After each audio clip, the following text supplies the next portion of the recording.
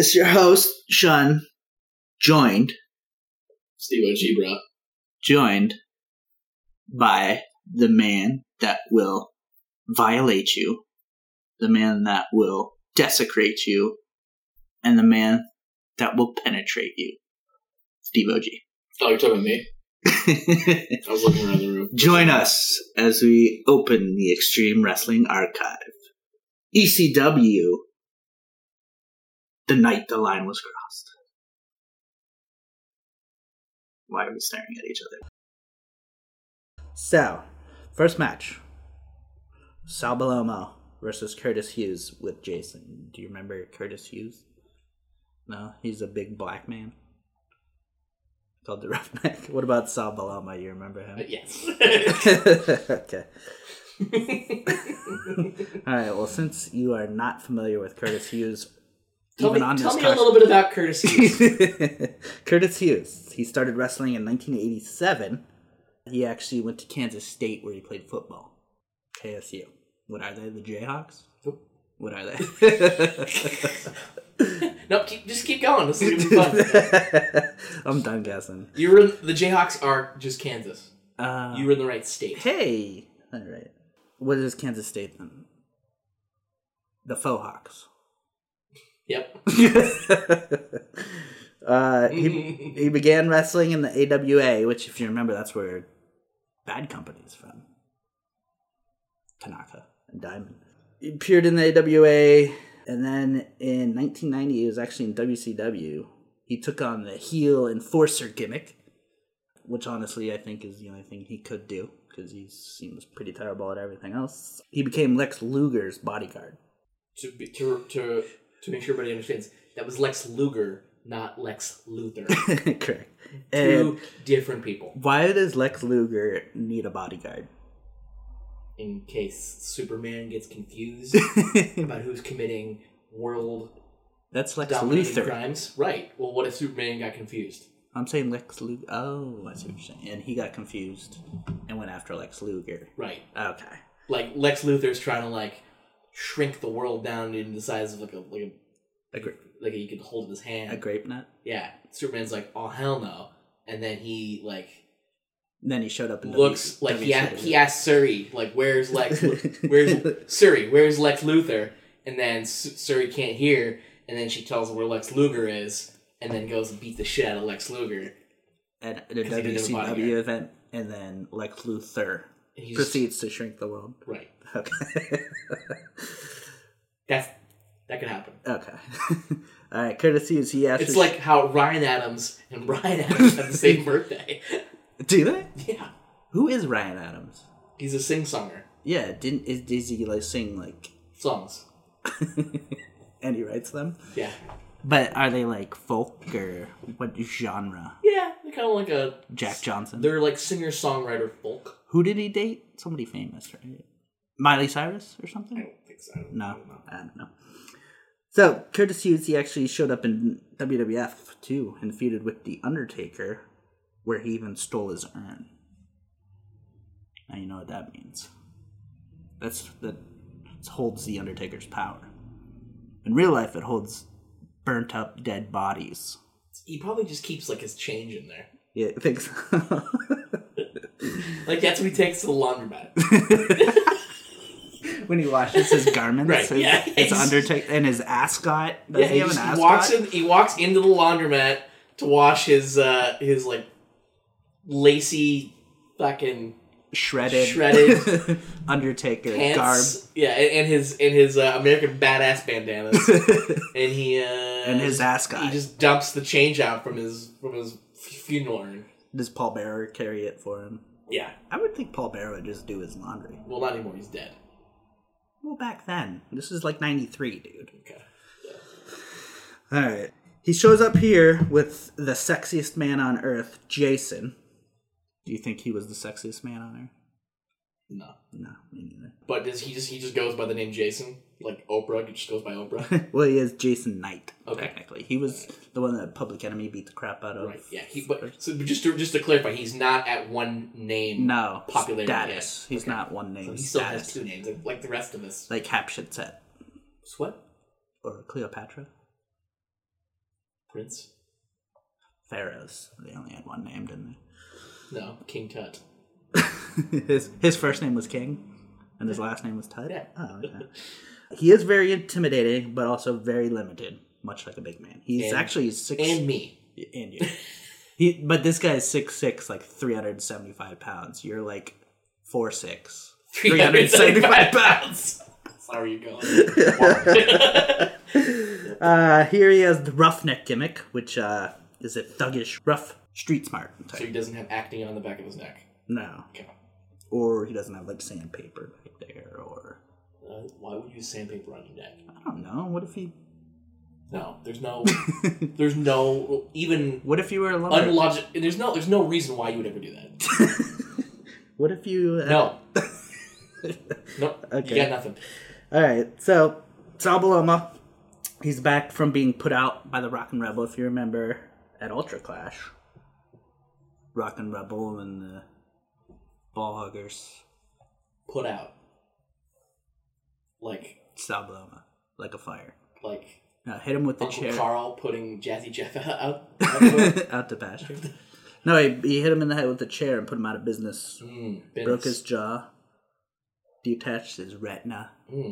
Sounds horrible. Yeah. So here they are. Looks like Sal Baloma had, I don't know if you remember this, it looked like he had orthopedic Skechers on. He did. He had the step-ups or the shape-ups, whatever they would call. Start off this match showcasing Hughes's power in heel-type tactics.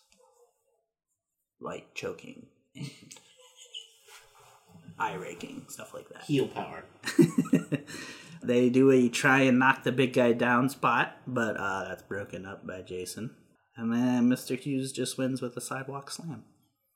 Boom. And that was it. That was your opening match. What are your thoughts on that? I still just don't know why he would have had sandpaper on his neck. You're very upset by that. I just don't know. I don't understand. Alright. It could be, you never know. No, I know. Okay. So this is a quick match. I guess it's just trying to get Hughes over. That works with Sal Baloma because he's kind of like a big face in the ECW. Although he did not do that standing drop kick that he always did. The only move he ever does. The standing drop kick. He was keeping it. He's saving it for... Yeah. So I did miss that. I bet that would have hurt more with orthopedic shoes on. Because the soles are thicker. So, yeah, there was no real storyline to that match. Just I think it was the first time Hughes really wrestled. So, not that great. Not even a good opener. Kind of boring. So, anything else on that? No? Alright. Next one, sweet match. The double dog collar match. Remember this one? I do. Okay, this was the Sandman and Tommy Cairo versus the Pitbull and the Rockin' Rebel. Not an actual Pitbull. No. For those of you who didn't see the match. No. And not Pitbull. Pitbull. Not like the rapper? Like a different Pitbull. Not from the 305. The Pitbull, not Pitbull. This is the Pitbull. And Pitbull. Alright, so who is the Pitbull? Steve, you might ask yourself? No, I'm going to ask you. Oh, you're going to ask me? Okay. Shun. There you go. Shunathan. Yeah, there you go. Who is the Pitbull? Alright, so, the Pitbull. Gary Wolf. He started in the TWA. I know why he goes by Pitbull. Why does he go by the wolf? It's right there for you. I know. Why do you have to think it's on the box there? Your last name's Wolf. You're the wolf. He doesn't. Gary, the wolf. He doesn't want to. He wants to distance himself from his real name. He doesn't want to shame his family name, his father's name, and his father's name. Gary the Pitbull Wolf.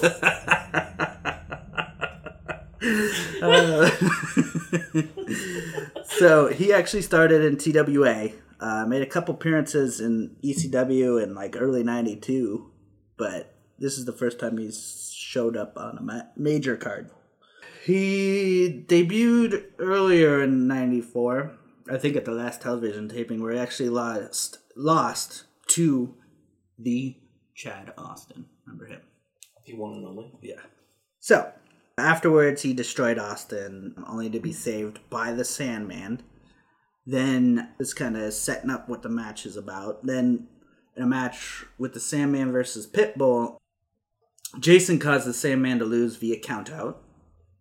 Post-match, Jason and the Pitbull kind of beat him down, the Sandman that is, and humiliated him in front of his hometown crowd. Then, in a match that pitted Cairo versus Pitbull, Jason attacked Cairo after his victory, and the Pitbull attacked Cairo after the match, put his dog collar on him, and for some reason then the Rockin' Rebel came down and tried to help him out. I think Jason was managing him at the time, so they're kind of stablemates. And then this, in turn, caused the Sandman to come down to help Cairo.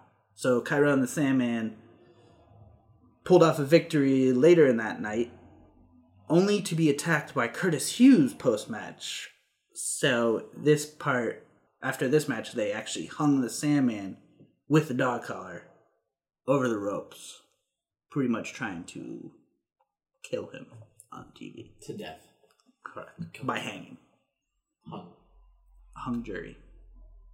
So that's what led to this match. Pretty much just a bunch of outside interference, including all four men, using the dog collar, hence a dog collar match, hence double dog collar match, hence a tag team double dog collar match. Why was there a dog collar to begin with? The Pitbull.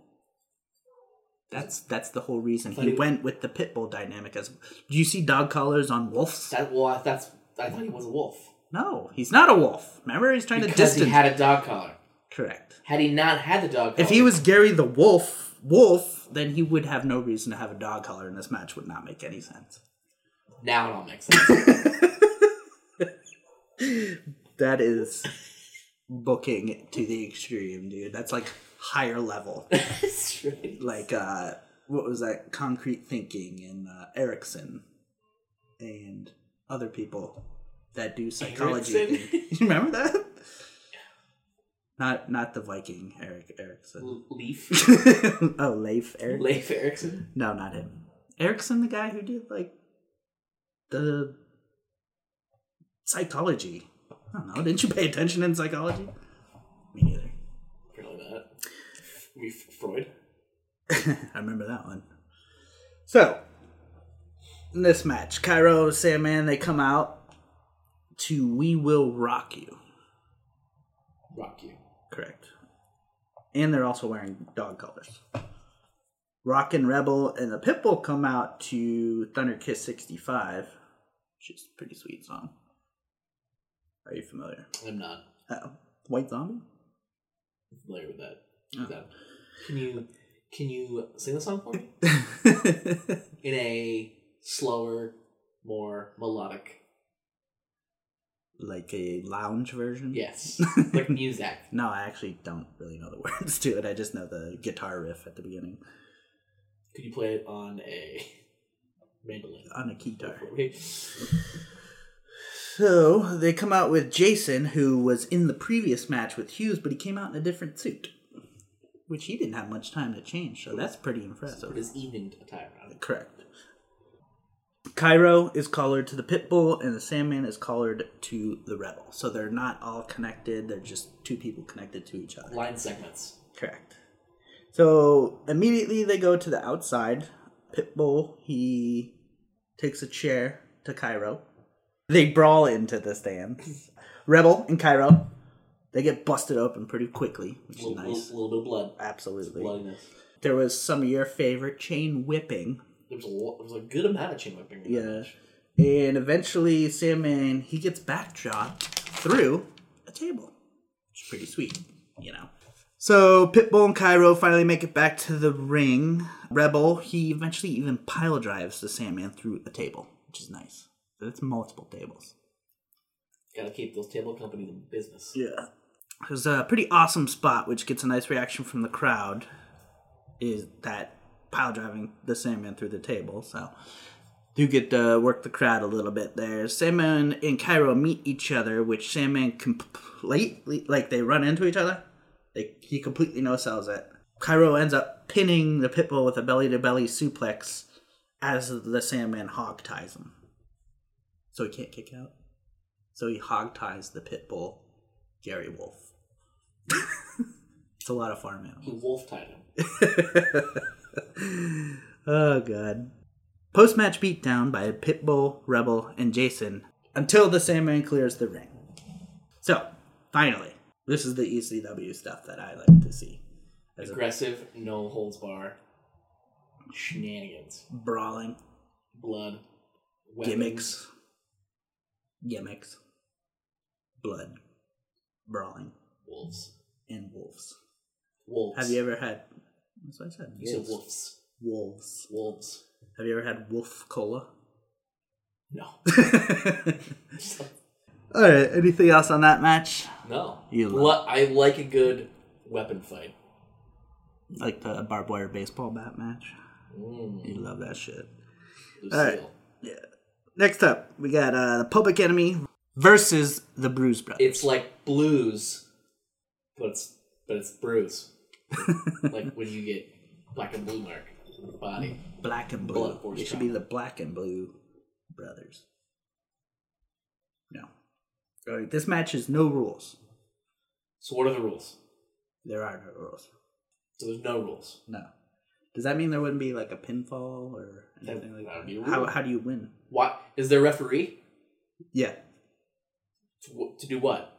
Count the pinfall. To not enforce the not rules, or to enforce. What if they start following? What if they there to make sure they don't follow the rules? Right? Yeah. He actually, if they start following the rules, he counts to 5. So the rule is there are no rules, which would be a rule. Correct. So now we're trapped in some sort of conundrum. Yeah. Is that like a oxymoron? You can't say that there are no rules, because that would make it a rule. There's only one rule. There are no rules. Would that work? Yeah. There's one rule. Yeah. But then you say there are no rules. It'd be better if it said there are no known rules. Meaning there could be rules, but we just don't know what they are. Oh, that's it. Like a twist. Like M. Night Shyamalan? Don't even get me going on that. I think that's 2 episodes in a row we brought him up. It's too many times. too many? Alright, so this one, we're introduced to the Bruise Brothers, who were actually introduced a couple weeks prior on TV, if you were watching, which I know you weren't. Are they actual brothers? They're twins. Okay. Yeah. Todd Gordon brought them in because the Public Enemy, they really wanted to be on this card, so they had an open contract to anyone. So Todd Gordon filled it with the Bruise Brothers, who were actually in Smoky Mountain, and they were quote-unquote too violent for Smoky Mountain. Ooh. So Todd Gordon brought him into Eastern Championship Wrestling. Blue Bam. See what I did there? Because if they're too violent for another organization, they're perfect. Alright, so the Bruise Brothers, they're Ron and Don Harris. And they became pro wrestlers in the 80s. Spent most of their time prior to this in the USWA. Like I said, they were in Smoky Mountain, where they had some hardcore matches. And then, actually, post ECW, they actually ended up in WWF at a time, where they were called the Blue Brothers or the Grimm Twins. And eventually they showed up in the Attitude Era. Can you think of what they were in the Attitude Era? No. Oh. Do you remember the Gang Wars when they had the Nation of Domination? They had Los Boricuas, and then they had the Disciples of Apocalypse. Yeah. That Crush's group. They were Chains and 8 Ball. No shit. Yeah, they were bald then. Yeah, that was Ron and Don Harris. It would go on to be in the WWF under multiple gimmicks, but here they are as just the Bruise Brothers, which is one of their more original gimmicks. Like I said, too violent for Smoky Mountain, so they signed the open contract to fight the Public Enemy in ECW. Are you satisfied with that background? You've satisfied me. Okay. For the first time tonight. I am not a very satisfying person. And Steve does not satisfy easily. No, I do not. Steve OG. Alright, so the Public Enemy bum rushes the Bruise Brothers at the beginning. Immediate brawling to the outside. So, no rules. So they grab some weapons. Eventually, they make their way to the snack bar in the back, I think I saw. I think they left the weapon back there. Did they? They left a weapon back there? Was it a Snickers bar? No, I think it was like a club.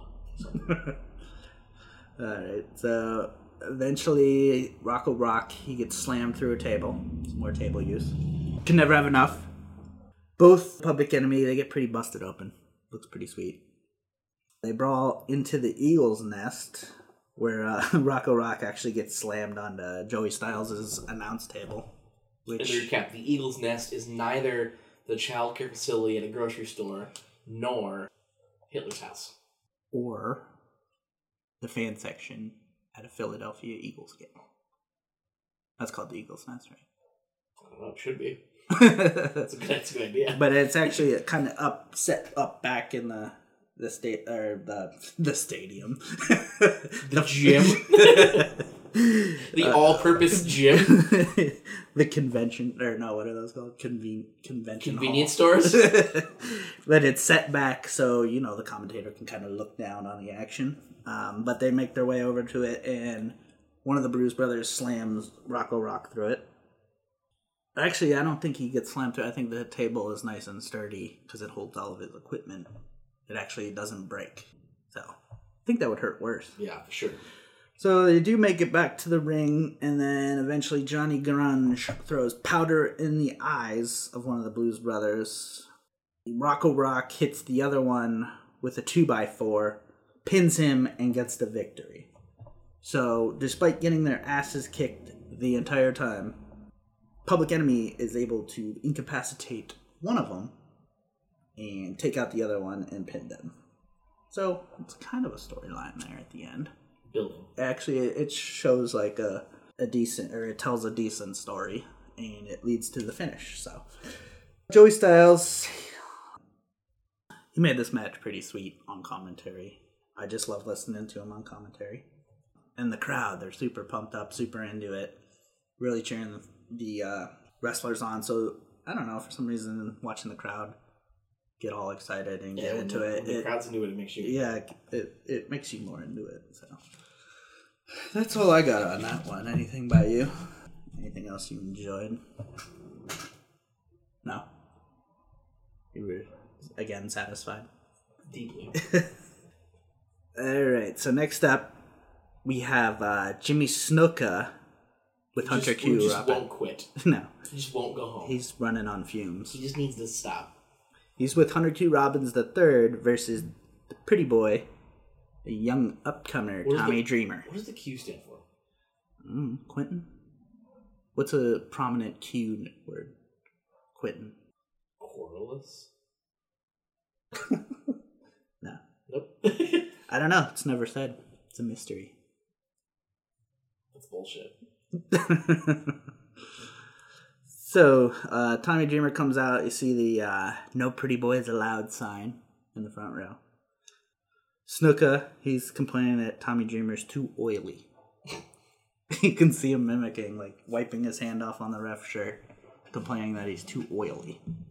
What's the metric for oiliness? Like, you're all slippery. Yeah, but like, how do they measure that? How do they measure what's too oily? Oh, yeah. It's kind of like, how like people tint their windows, and once you get to a certain tint, it's right. too... Yeah. What's the measure for oiliness?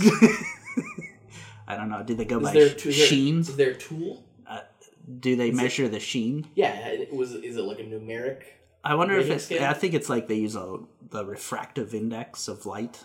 Or so like how much light reflects is that why there's like 10W30 and 10W40? Like it's less greasy. What if they use like banned substances for oiliness? What if they use like stuff like motor oil or something? I don't know. Motor oil's not banned. You can buy it across the street. Well, I'm saying, wouldn't it be? Yeah, that would make you super slippery. Yeah, make you oily. What about KY jelly or something? Like, there's got to be... That would, I feel like, would be technically a banned substance because it'd make you too oily. You'd be greasy as hell. Where's the cutoff? What's the cutoff of oiliness? Yeah. What is... So, somewhere between just baby oil and... Baby oil is oily. It's got oil right in the name. Well, then, what else would you oil up with? Like Pam. Fucking canola oil? Pam. That's a spray. Yeah. So somewhere between Pam and motor oil is the cutoff. Motor oil is way too oily. Well, that's what I'm saying. It's somewhere... It also has oil in the name. Well, I'm saying it's somewhere in between there. I get your spectrum's off. Sorry. Fucking, where's the oil spectrum? I was asking you. How am I supposed to know? You're the resident expert here on things. On oil? No, on all things wrestling. Figured you knew what the oil index was. Alright, I will scour the internet for some kind of... Oil index. Oil index or oil spectrum. Is that like the color wheel? No.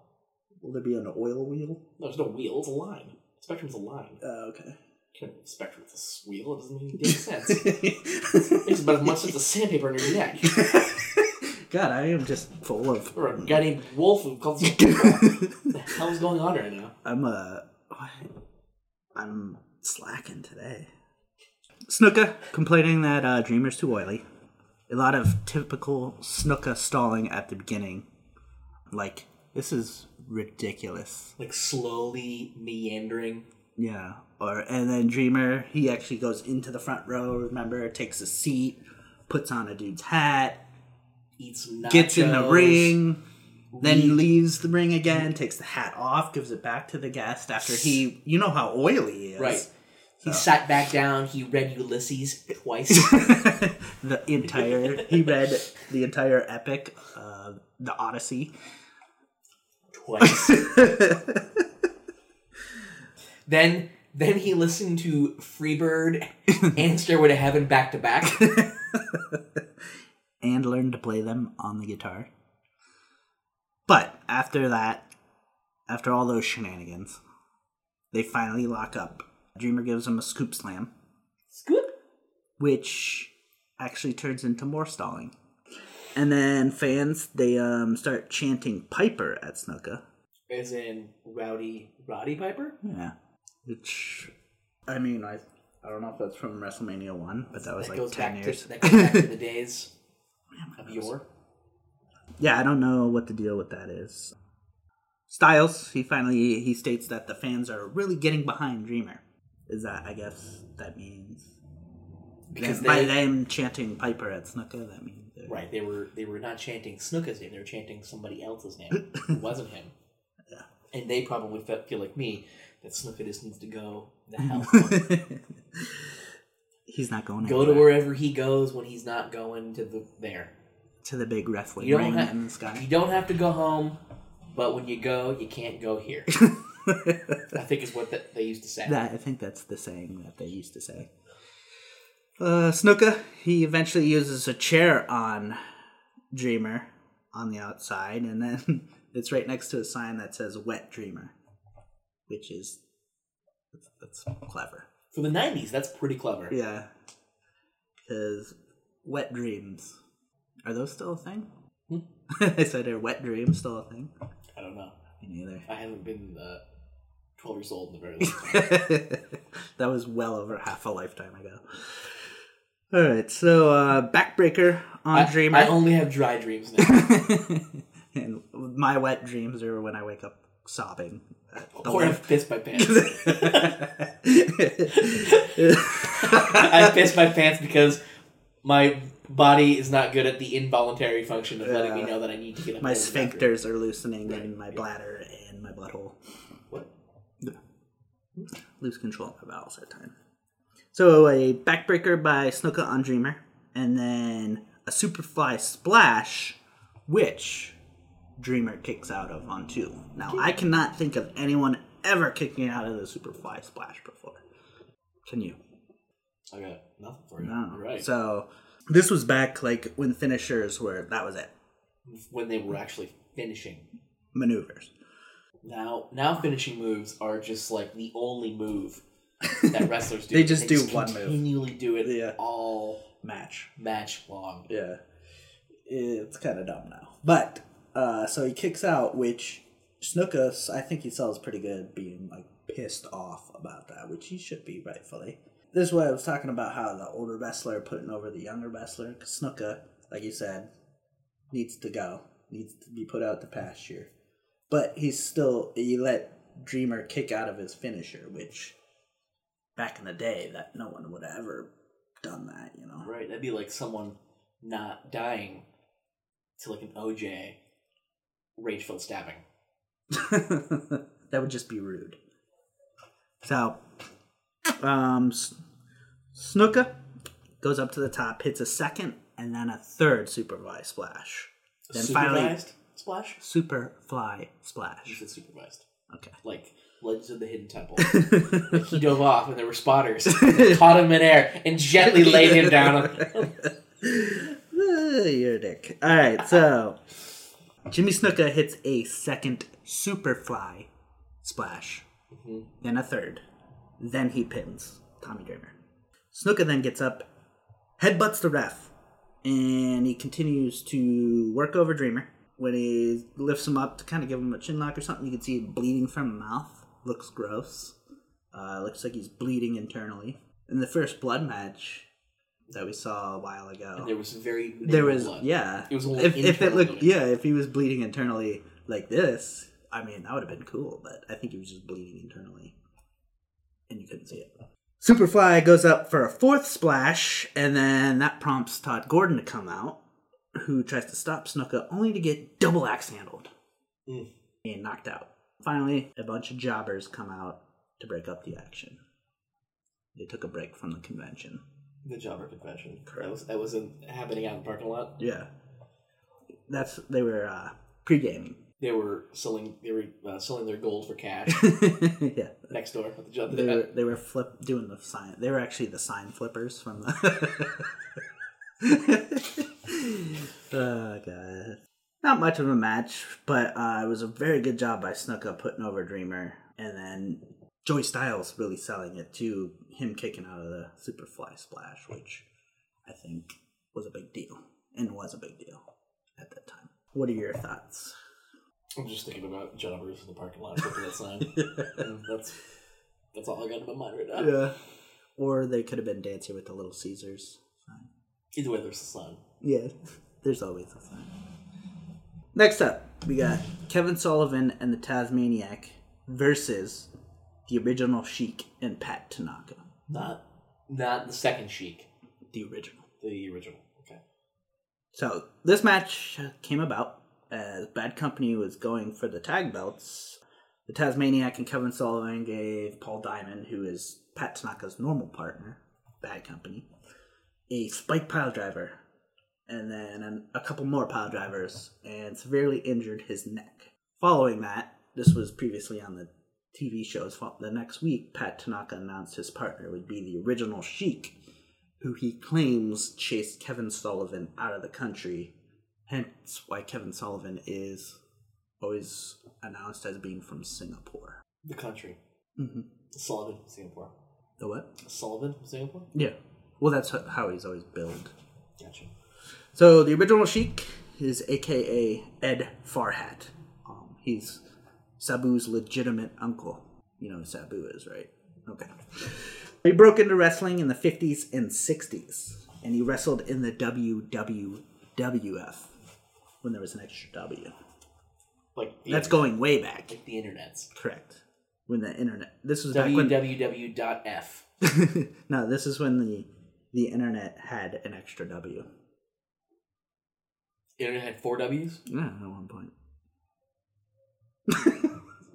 I just completely made that up. I know you did. That's why I started to disgust. Like I was going to rip your arms off. Why? I thought you found the beginning of the internet. Or did you find the end? No, I found the end. Oh, you didn't find the beginning. I turned around. I made a wrong turn. Alright, so he was in the WWF feuding with Bruno Sammartino, who is the longest reigning WWF champion of all time. And a large man. He's a large man. I think he held it for over 7 years at one point, and then 4 years at another point. So he was gimmicked as a wild man from Syria, like an oil tycoon. Back with the oil. Despite he's being from Michigan, where he's from. But he looks like he's foreign, so let's slap a foreign gimmick on him. You have oil in Michigan. Did it? Cars there. His gimmick was that he never ever spoke on camera, much like Sabu took over. He's famous for his hardcore matches and hiding a pencil in his boot, stabbing people with it, and also throwing fireballs. So this dude's the shit, in other words. Fireballs? Yeah, he throws fireballs. Not the candy. No, he's not atomic. Like, he doesn't eat a bunch of atomic. Like fireballs. Street Fighter? Yeah. Fire. Yeah. Like burning fire in a ball format that you can throw at like people. Mario. Correct. Awesome. Yeah, this dude is the shit. A lot of his gimmick, like I said, it was borrowed by his nephew Sabu throughout this. We'll see. So Tasmaniac and Sullivan, they come out with woman and no belts. Styles state that the belts were held up, but does not say why. So they are not the tag champs anymore. Although I said they were going into the show, all of a sudden they're not when they go out to the ring. So they showed up to the show as the champs. But no, I'm just kidding. Lost them in a poker game. Prior to their match. Right. Okay. Yeah. So the Sheik comes out with his wild ass entrance where he just knocks over chairs and things of that nature, much like Sabu in the previous one. He also runs around and scares the children. So as they should be. He's much like a sideshow freak. He actually knocks over the entrance curtain too, which is pretty funny. So it is funny. It's just a flimsy shower curtain. Just a fucking over a door. Stick. Yeah. Held up by 3 bamboo poles. And a coat hanger. Alright, so Tanaka, he hits the ring and attacks the Tasmaniac. Attacks the Tasmaniac almost immediately. Sheik and Sullivan, they brawl like all over the arena. I don't think they ever go in the ring. The Sheik, he is not very generous with the selling. Sullivan will like punch him or kick him or whatever. Doesn't faze him. But I'll give him this. He is 70 at this point in time, so fuck it, right? Exactly. I showed up. I'm alive. Yeah. Sheik and Sullivan, they get busted open after brawling into the crowd. So the Sheik, you can see pretty good. Gets a nice little cut. Eventually, after most of this brawling, the Sheik throws a fireball at the Tasmaniac. I think it was supposed to hit him in the face or whatever. I think it just grazed his calf muscle or his back. But this allowed Tanaka to pin him and get the 3. So Tanaka pins for the 3 after a fireball was shot. Then the Sheik also throws a fireball at Sullivan, and then they all brawl to the back under the curtain. That's still kind of hanging there. So, in my opinion, there was, and probably yours, there comes a time when you need to hang up the tights. Yeah. And I think for the Sheik, that was probably about 20 years prior to this. Yeah. But I guess he brings an element in with he still blades, got bloody, throwing fire. So I guess if you're doing that at 70, you're okay to come in. Snuka does not. And you can put him up on the old marquee. Yeah, that's true too. Wasn't very long, which was also a bonus. Right. So the brawling wasn't that great because the Sheik really didn't sell it that well. So, but it was short, so I was able to stomach it. It was okay. Your thoughts? Yeah, I agree. The Sheik is just an old structure where a man's head sits. that's why the match was fast, because they're like, okay, we don't want him to have a heart attack here. Yeah. Or his bones to crumble. An oily, goopy mess. That Tommy Dreamer would then apply to him. Would more oily? Would that be more oily than motor oil? I don't know. There's only 2 ways to find out. Alright, next up we got JT Smith versus Mike Awesome. Awesome. Yeah. So Mike Awesome, aka Michael Alfonso, he debuted in 1989. He is awesome at 6'6" and 300 pounds. And then my huge boner, is the big, huge dudes that can fly through the air with the greatest of ease, like Paul Diamond. Wait, what? That's my favorite. Oh. Mike Awesome is Mike Awesome is bigger than Paul Diamond and flies more through the air. So I love it. And everything's bigger than your big boner. Correct. Okay. Even an ant boner. Alright. So he wrestled for various promotions prior to ECW, including the USWA and WCW, but he made his name in Japan. Much like Sabu. Big in Japan. Very big. In real life and in Japan. Mike Awesome, he was in a shitload of like barbed wire matches and all that FMW is famous for. So I think we talked about it last time. So JT Smith attacks Mike Awesome before the bell, which usually would piss me off if a face attacked a heel before the bell, but considering the size of Mike Awesome, I think, and the size of JT Smith, and how JT Smith has a bum knee all the time, I think that's the best strategy for him, is to just fucking cheat. A lot of power moves by Awesome, and that ends up changing the momentum. He's got an awesome belly-to-belly suplex. He also does a suicide dive to JT. I don't know if you remember that. But Smith goes up against the rail, and I swear to God, he almost like bends backwards in half. Breaks his back. So Mike Awesome, he signals for the power bomb, but Smith rolls him up for the 3. So, believe it or not, JT Smith won this match. Which I've mentioned before, but Todd Gordon, whenever he hired someone new, he automatically made them job their first match. Just to show that you're a team player and willing to do everything. So, after this pin, Mike Awesome obviously gets very pissed as JT Smith fucking bolts, which I would have too. He gives the ref 2 power bombs. And then, if you remember, he was going to jump off the top rope. I do remember. And the rope broke, and he just face planted. Oh my God, it was so funny. After he lays there in shame for like 5 seconds, he gets up and just throws the turnbuckle on the ref and leaves the ring. I guess he handled it pretty well. But the cheap Played Against Sports ECW ring could not hold him and his 300 pounds. The plastic ropes. Which I don't understand, because remember the Headhunters? They were coming off the top rope, and they weighed more than him. They loosened them up for him. Oh, is that what happened? The ring was, it wasn't reinforced. They were jump ropes. Just tied together. You know how they always say they have to reinforce a ring when there's more weight in it? They forgot to do that. They didn't do that. So, to me, Mike Awesome looked incredible.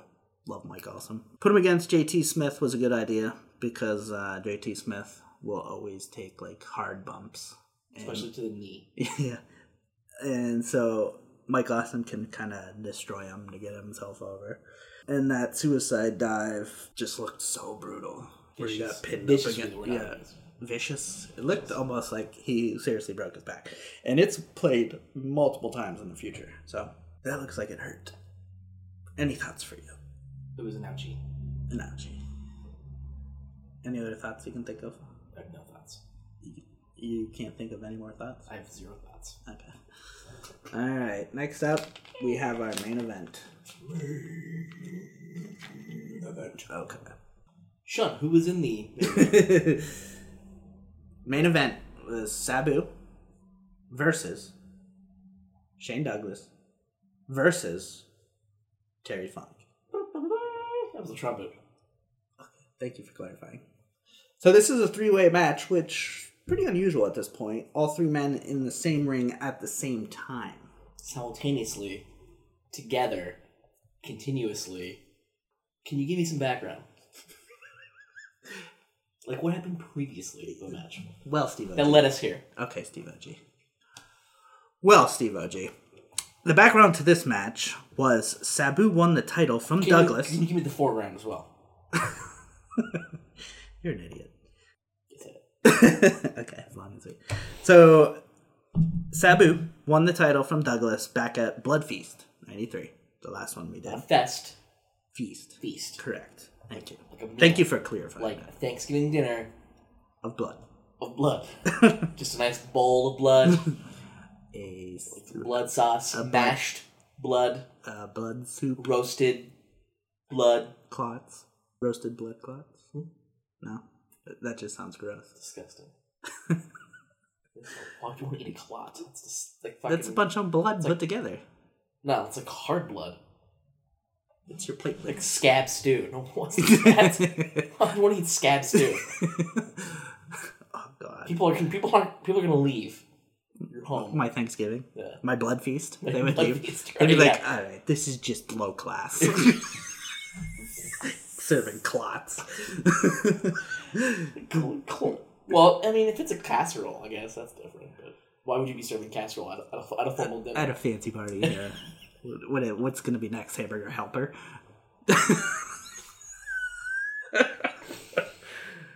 Alright, so Sabu won the title. Scab stew. Not scab stew. Come on, casserole. Sabu. Not scab stew, Sabu. My apologies. I misheard you. I misrepresented what I heard you. Alright, so Sabu won the title from Douglas back at Blood Feast 93, which Douglas was not happy about. He had emotions that were not positive. Correct. Mm-hmm. Also, Douglas was originally brought in with Paul E to be part of the Dangerous Alliance. And this was fine by Douglas until Paul E announced that Douglas would have a bodyguard, which was Sabu. This pissed off Douglas. So this caused a split in the Dangerous Alliance and caused a lot of heat between Sabu and Douglas. So they don't like each other. Now, Sabu, he was the world champ, and he defeated Funk at November to Remember 93. I remember. I almost forgot last time. Remember. There was a special tag match, which Funk and Sabu's titles were on the line. Sabu actually ended up pinning Funk to win his TV title. So at that point, Sabu is the world and TV champion. So at Holiday Hell 93, which was held the day after Christmas, Funk faced Sabu for the heavyweight title, and with the help of Shane Douglas, defeated Sabu to win the heavyweight title. Stir in the pot. I got it. You got it? You keep it on? You don't need a flow chart for this one? I got the flow chart in my brain. Okay. Douglas then interfered to make his match with Funk because prior to this Sabu Funk match, Douglas and Funk had a match after on the 5th of January. But now that Douglas had interfered, this made it a world title or a heavyweight title match. So that's why Douglas interfered in the Sabu Funk match, to make his upcoming match with Funk a heavyweight title match. So the Douglas Funk match went to a 45-minute time limit draw, which was shown, I think, in its entirety on TV. So, as you can see, a lot of effort and storyline were put into this match, and therefore this time there's a 60-minute time limit draw, because there's no way they'll get that long. I mean, they went to the 45-minute time limit draw, but there's no way they'll ever go to the 60-minute time limit draw, right? No, can't do it. Yeah. So, this means there will definitely be a winner tonight. Right? Has to be. Has to be. Tonight. So do you get what's going on? I do. Okay. A lot of storyline, which is nice. I like that. As long as you're following along, it makes sense. Just like 3rd grade. So there is kind of like a stipulation or like a premise to this match, which is Sabu and Douglas start the match, and if there is a winner within the first 15 minutes, that winner will immediately face Funk for the title. If not, Funk will join the match if it's still in progress at the 15-minute mark, making it a 3-way match. That's a pretty cool stipulation. I never really thought of it, never really heard of something like that before, so pretty sweet. Alright, so Douglas is out first with Sherry Martel. And as Sabu is being introduced, Paul E actually bum rushes the ring and nails Sherry Martel on the back of the head with the phone. It looked fucking painful. And phones in the 90s were much larger than they are today. Very, very large. Although they're starting to get larger again. Did you see the new iPhone? Mm-hmm. Rather than having a code to put in or a fingerprint, it's facial recognition. You just like look at your phone and then it'll look at your face and unlock if you are who you are. And yesterday, John Cena posted on Twitter, how am I going to be able to open my iPhone? He can't see me. Did he really? I kind of almost like John Cena for a minute. Yeah, that's funny. So, Sherry Martel, she drops like a light. But this causes Douglas to attack Paul E. And then finally Sabu comes out and attacks Douglas, causing the match to begin. Like and begin. Okay. Step 1. Stage 1. First thing that happens. First thing I noticed that happened is I think Joey Styles is having some kind of technical difficulties. So I don't even hear that. So are you having some technical difficulties right now? Yeah, because I don't think he actually some emotional difficulties right now. I'm always having emotional difficulties. So eventually his mic gets fixed though. But he's not calling any moves for like the first couple minutes. Just let it happen. Maybe that's it. Letting the audience and the viewers savor the action. Soak it in, just soaking it in. Is that what it is? Like the oil on Tommy Dreamer's sandpaper. You don't want it. You know. No, Tommy Dreamer has a sandpaper neck. I don't know. Maybe everybody does. I don't know. Tommy Dreamer wouldn't want the oil to soak in, right? He kind of wanted to like stay on his body, which is why he would put sandpaper on his neck so the oil wouldn't run off. Correct. So what's wrong with having sandpaper for a neck then? So many reasons. But there's at least one right reason. No, that's not good enough for a reason. Why? That's a load of moves go to your neck, so that you'd want that to be the slipperiest part. Slipperist? Slipperiest. Wait, why would you want a slippery neck? So you can get out of the moves. So you can slip out. Like headlocks and chin locks and sleeper holds. You could, if you had a fucking slippery neck, you just slide out of there. Yeah, just whoop. Like a snake. Like just whoop. Although having sandpaper would be, I think, would defeat the purpose of having. I think it would just make your neck a normal. It would make it harder to get out. He would have grip. Exactly. Well, I'm saying if you had oil on the grip, though, it would make it just like a normal neck. It would be a normal human oily. It would just be like a regular neck, like not having an oily or sensitive neck. Correct. So there'd be no need for either of them. Correct. Yeah, they would cancel each other out. What happened in this match? I want to go on about the sandpaper neck. No. Okay. We're done. At least for now. I'm going to do some research. About sandpaper? Yeah. And next. Alright, so we get a couple Sabu chants. Sabu, he then displays some athletic prowess with flips and jumps and things of that nature. Douglas, he burges out of a dragon sleeper and hits a nice neck breaker, which fucking impressed me because I did not know Sabu was capable of doing moves like that, like the dragon sleeper and what have you. I was just Googling sandpaper neck. That's an actual thing. Is it? For guitar necks. See? Mm-hmm. But you could put one on your human neck. Alright, so Sabu, he works over the right shoulder of Douglas. And then right after that, Douglas drops his right elbow on Sabu. But he sells it like that was a dumb idea, you know? He's like, he was just hurting my shoulder, and now I dropped my shoulder on it. Boom. So, that's higher level selling there. Which a lot of people don't do. Like I said previously, when Paul Diamond got his knee worked over, he came in immediately and super kicked the, Public Enemy. So, Sabu, like I was saying earlier, when you got very distracted and sidetracked, he was working over the right shoulder of Douglas, and Douglas drops the right elbow and sells it like, why did I do that? Because it's stupid. Pain. My shoulder hurts, and I use my elbow, and they're connected with the arm bone. Correct. The upper arm bone. So that's good selling. Love that shit.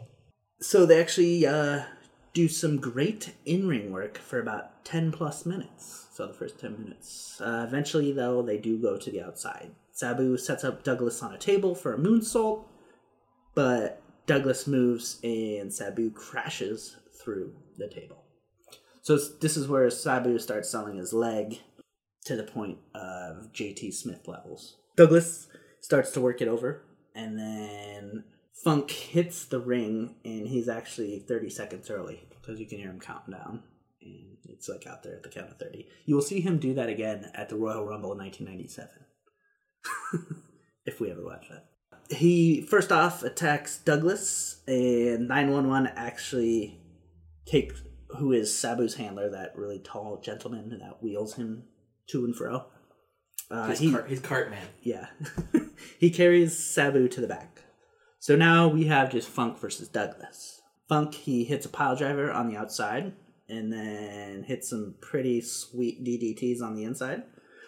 Funk, he clocks Sherry on the outside and DDTs Douglas on the floor. So that's twice Sherry's been abused. Used and abused.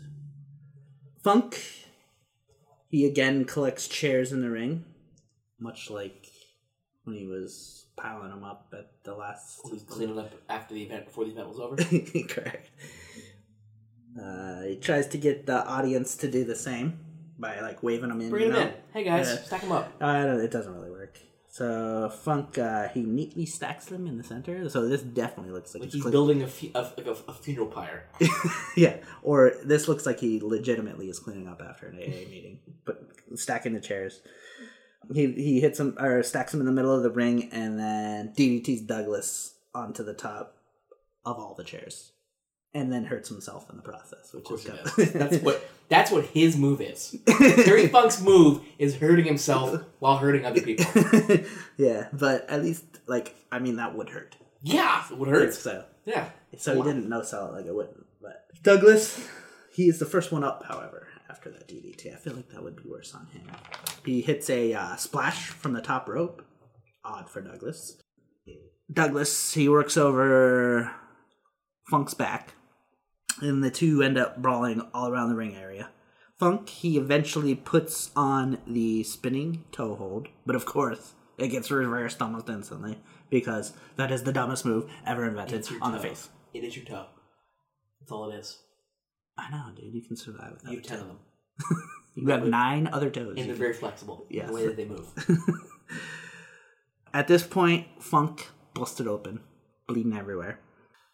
Funk knocks out the ref. Douglas rams him into an exposed turnbuckle, which I don't know if you noticed how it got exposed. I'm sure one of them exposed it. An expose. And what happens when you expose the turnbuckle? It gets used against you. But did it happen this time? I don't know. It did not. No. He got a licking with it. Yeah, did he?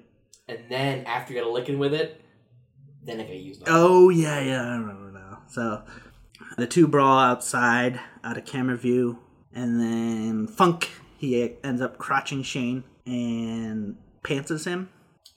Yeah. Pretty much what happened. Yeah. It's not good.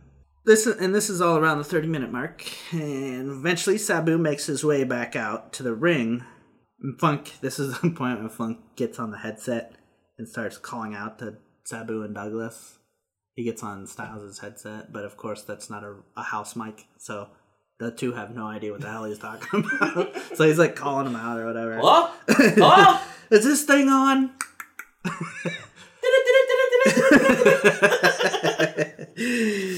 Oh god. So Funk, eventually he goes back to the ring. He gets the toe hold on Sabu, but of course again, it gets broken up. This time though, Paulie does it. This is when we really get all three men in the same ring at the same time. So after the 30-minute mark is when we actually have the three-way dance. Finally, we get the classic three-way sleeper, which is used almost in every three-way match now, which is pretty sweet. It's like a staple. It's a must-do. It's required. Correct. Sabu. There's one rule. Nah, there's one rule. Yeah, that's the one rule. Sabu, he hits a nice Arabian moonsault. Arabian Nights. Arabian days. Remember that? Aladdin. He has Aladdin pants on. Sabu, he sells his leg after that. Finally, the Rottens hit the ring. Axel and Ian. Not Johnny and his brother. Jim. Jim Rotten. Jim. Rob. Rob Rotten. Ron Rotten. That's perfect. So Douglas hits Pittsburgh plunge on Sabu, but only gets a 2 count. I don't think it was actually called the Pittsburgh plunge. Is that where you dive into a very polluted river? With dead bodies and raw sewage and medical waste? Yes. And Bruce Willis is on a boat? Trying to have sex with Sarah Jessica Parker? What? And Fraser's dad is the killer? What movie is it? I don't know what that's called, but it's a movie. You know what I'm talking about. The Polish Hill Strangler. Is Fraser's dad? Oh, yeah. Took me a minute. Not Niles? No, Niles is from Charles. He's probably a serial killer in real life. Yeah. The Polish Hill so the Rottens, they take Funk to the back. Then they come back without Funk, attack Douglas and Sabu with chairs. Sabu continues to sell his leg throughout the entire match. It's pretty good. Like, I'm surprised that Sabu doing all this shit, you know, because, I don't know, it just doesn't seem like he does a lot of mat work. He's more known for his high-flying craziness, so you don't really pay attention to this stuff. When he does do it, it makes it that much better. Right. Finally, around the 50-minute mark, Funk makes his way back, stumbling back to the ring. Funk and Douglas brawl to the outside. They actually brawl to the outside of the building, if you remember. I do recall. They go behind the door's open. Yeah. They were letting everybody out. They were afraid that they were going to get a fire or like a health code violation because they had too many They only rented the gym until 10. Yeah. But they're only out there for just a moment. They come back in. They eventually make their way back to the ring. I don't know what Funk has against Ref, but he headbutts Jim Molyneux again. Right in the head. Yeah. So he must just get off headbutting refs. Sabu, he hits a moonsault on Funk, then on Douglas. Finally, we get some nice 3-way action. Or menage. Action. Menage a 3. Menage a trois. We get a triple reverse chin lock. Funk then suplexes Sherry and puts her in the spinning toe hold. What did she do? What did she do? She's gotten beaten up more than the rest. Thrice times. Yeah. She got twad. Yeah. They pretty much, at this point, are trading pinfalls back and forth. Fans start losing it, going like crazy, applauding as we reach the 60-minute mark, which ends up being a time limit draw. And the fans are actually pretty stoked. They give them all a standing ovation, clapping, cheering, huzzahing, what other words? Bowing, handshaking, cheering, laughing, playing, staring deeply in each other's eyes. So, a long match, but all in all, terrific match. It held my interest for 60 minutes. It held yours for about 50. Right. Because I remember you were snoring there for a little bit. I was a little tired. But, I'll tell you, of all the matches we've watched thus far on the archive, this was by far my favorite. Yeah. It had some good mat work, had some good high-flying stuff. There was some violence, there was weaponry, there were shenanigans, there was a little bit of everything. There was blood. There was blood, right. Yeah. It didn't get...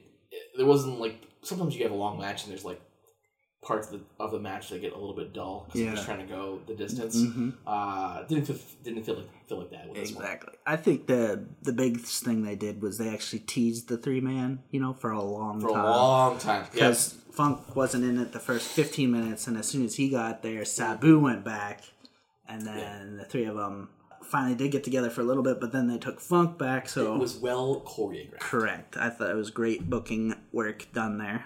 I like that stipulation that they had at the beginning where the two of them, if they did pinfall, which you knew wouldn't happen anyway, but just having that little caveat there, that little stip, that if they did pin, they would immediately go on to see Funk.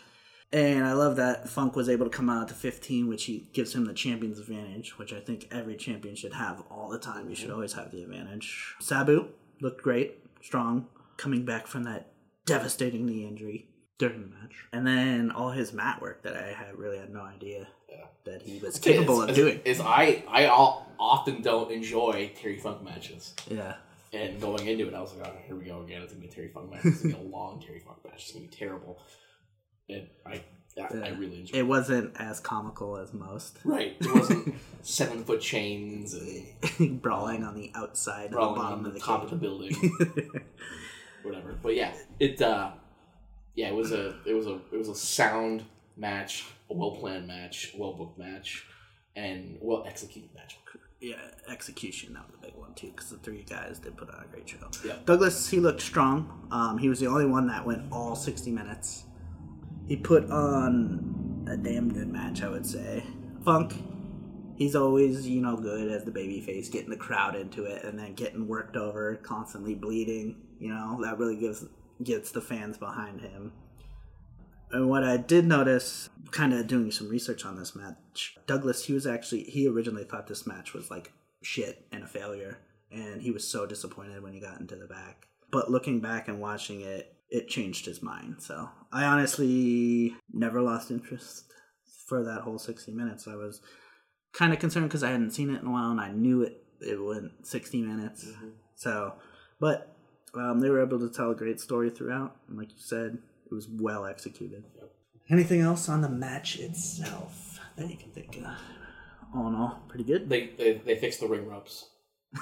They did. I wonder how long that took. Tighten those up for the match. So, post-match, I don't know if you watched this with me or not, but Terry Funk gave a very emotional interview where he dissed the WWF and the WCW, and he put over ECW and the Stars, how much better it was. Then Paul E. promotes bias in the ref and rips everyone apart. It's a good interview. I might have to just play it because I can't describe it, but he just claims the refs for bias, and then he tears Funk and Douglas apart. It's nice.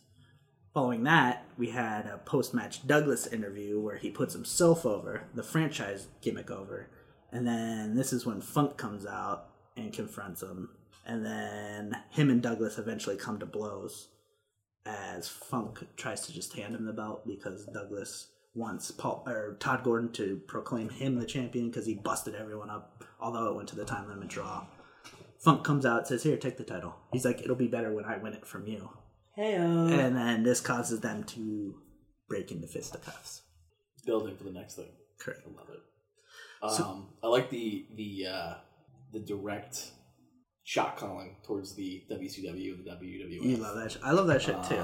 When they call out, right? That's important for really what they start to do next. Exactly. And I like what say nowadays McGregor calling out Mayweather or whatever, Right, but he never wins. Correct.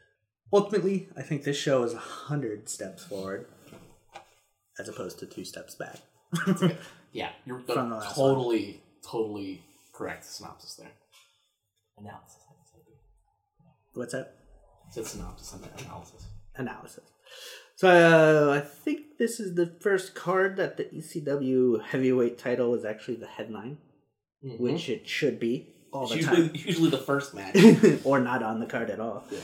The TV championship wasn't defended, but I'll forgive him for that because Sabu was in the final. And they had a 60-minute match. Which, I mean, the TV champion should be the first person for the heavyweight title. Yeah. I think they should always be the number one contender.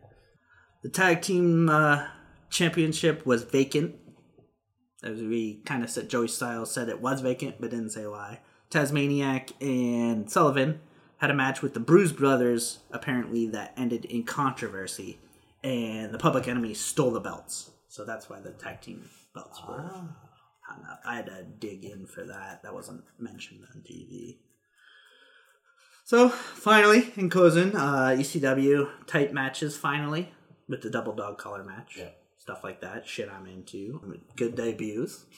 We had Mike Awesome, the Bruise Brothers. We also had some great booking strategies. The 60-minute match with the 15-minute intro with just the 2 guys, and then the third man would join after, things like that. And then this is, to me, a step closer, or maybe even 100 steps closer to the ECW that everyone else is familiar with and that I loved growing up. Any final thoughts, Mr. Jerry Springer? After this one, I'm psyched for the next one. Yeah? Do you know what the next one is? I do not. What is it? The next one is When Worlds Collide, and there's some big names in there. Although this one is like when worlds collide. Correct.